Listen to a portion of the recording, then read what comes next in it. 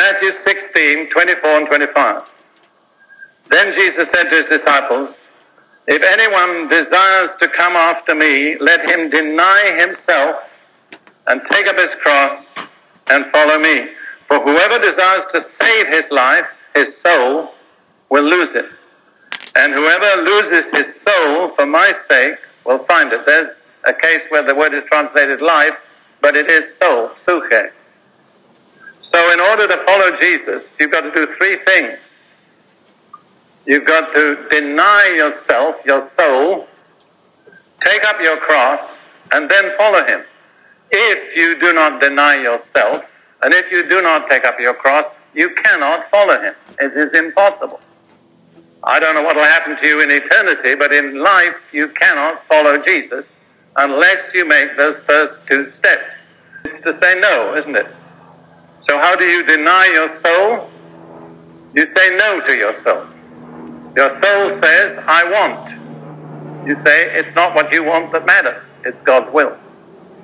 Your soul says, I think. You say, what you think is not important. It's what God's word says. Your soul says, I feel. You say, what you feel is not important. It's the impressions of the Holy Spirit that matter. You see? So in order to follow Jesus, you have to say no to I want, no to I think, and no to I feel. And multitudes of people sincerely trying to follow Jesus cannot do it because they've never learned to say no to their soul. The soul's demands still dictate the way they live. You cannot live for Christ and live for your soul. You've got to lose your soul to follow him. But Jesus said, when you lose your soul, then you find something, see? And let me tell you, you can't bargain with God. You can't say to God, now, I'm willing to give this up if you'll tell me what I get instead. No, God says, you give it up. Then you'll find out what you'll get instead.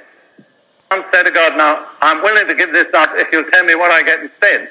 No, God says, you give it up. Then you'll find out what you'll get instead. This is, in a way, the most critical point in the life of most Christians, is denying yourself. Saying no to what you want, what you think, and what you feel.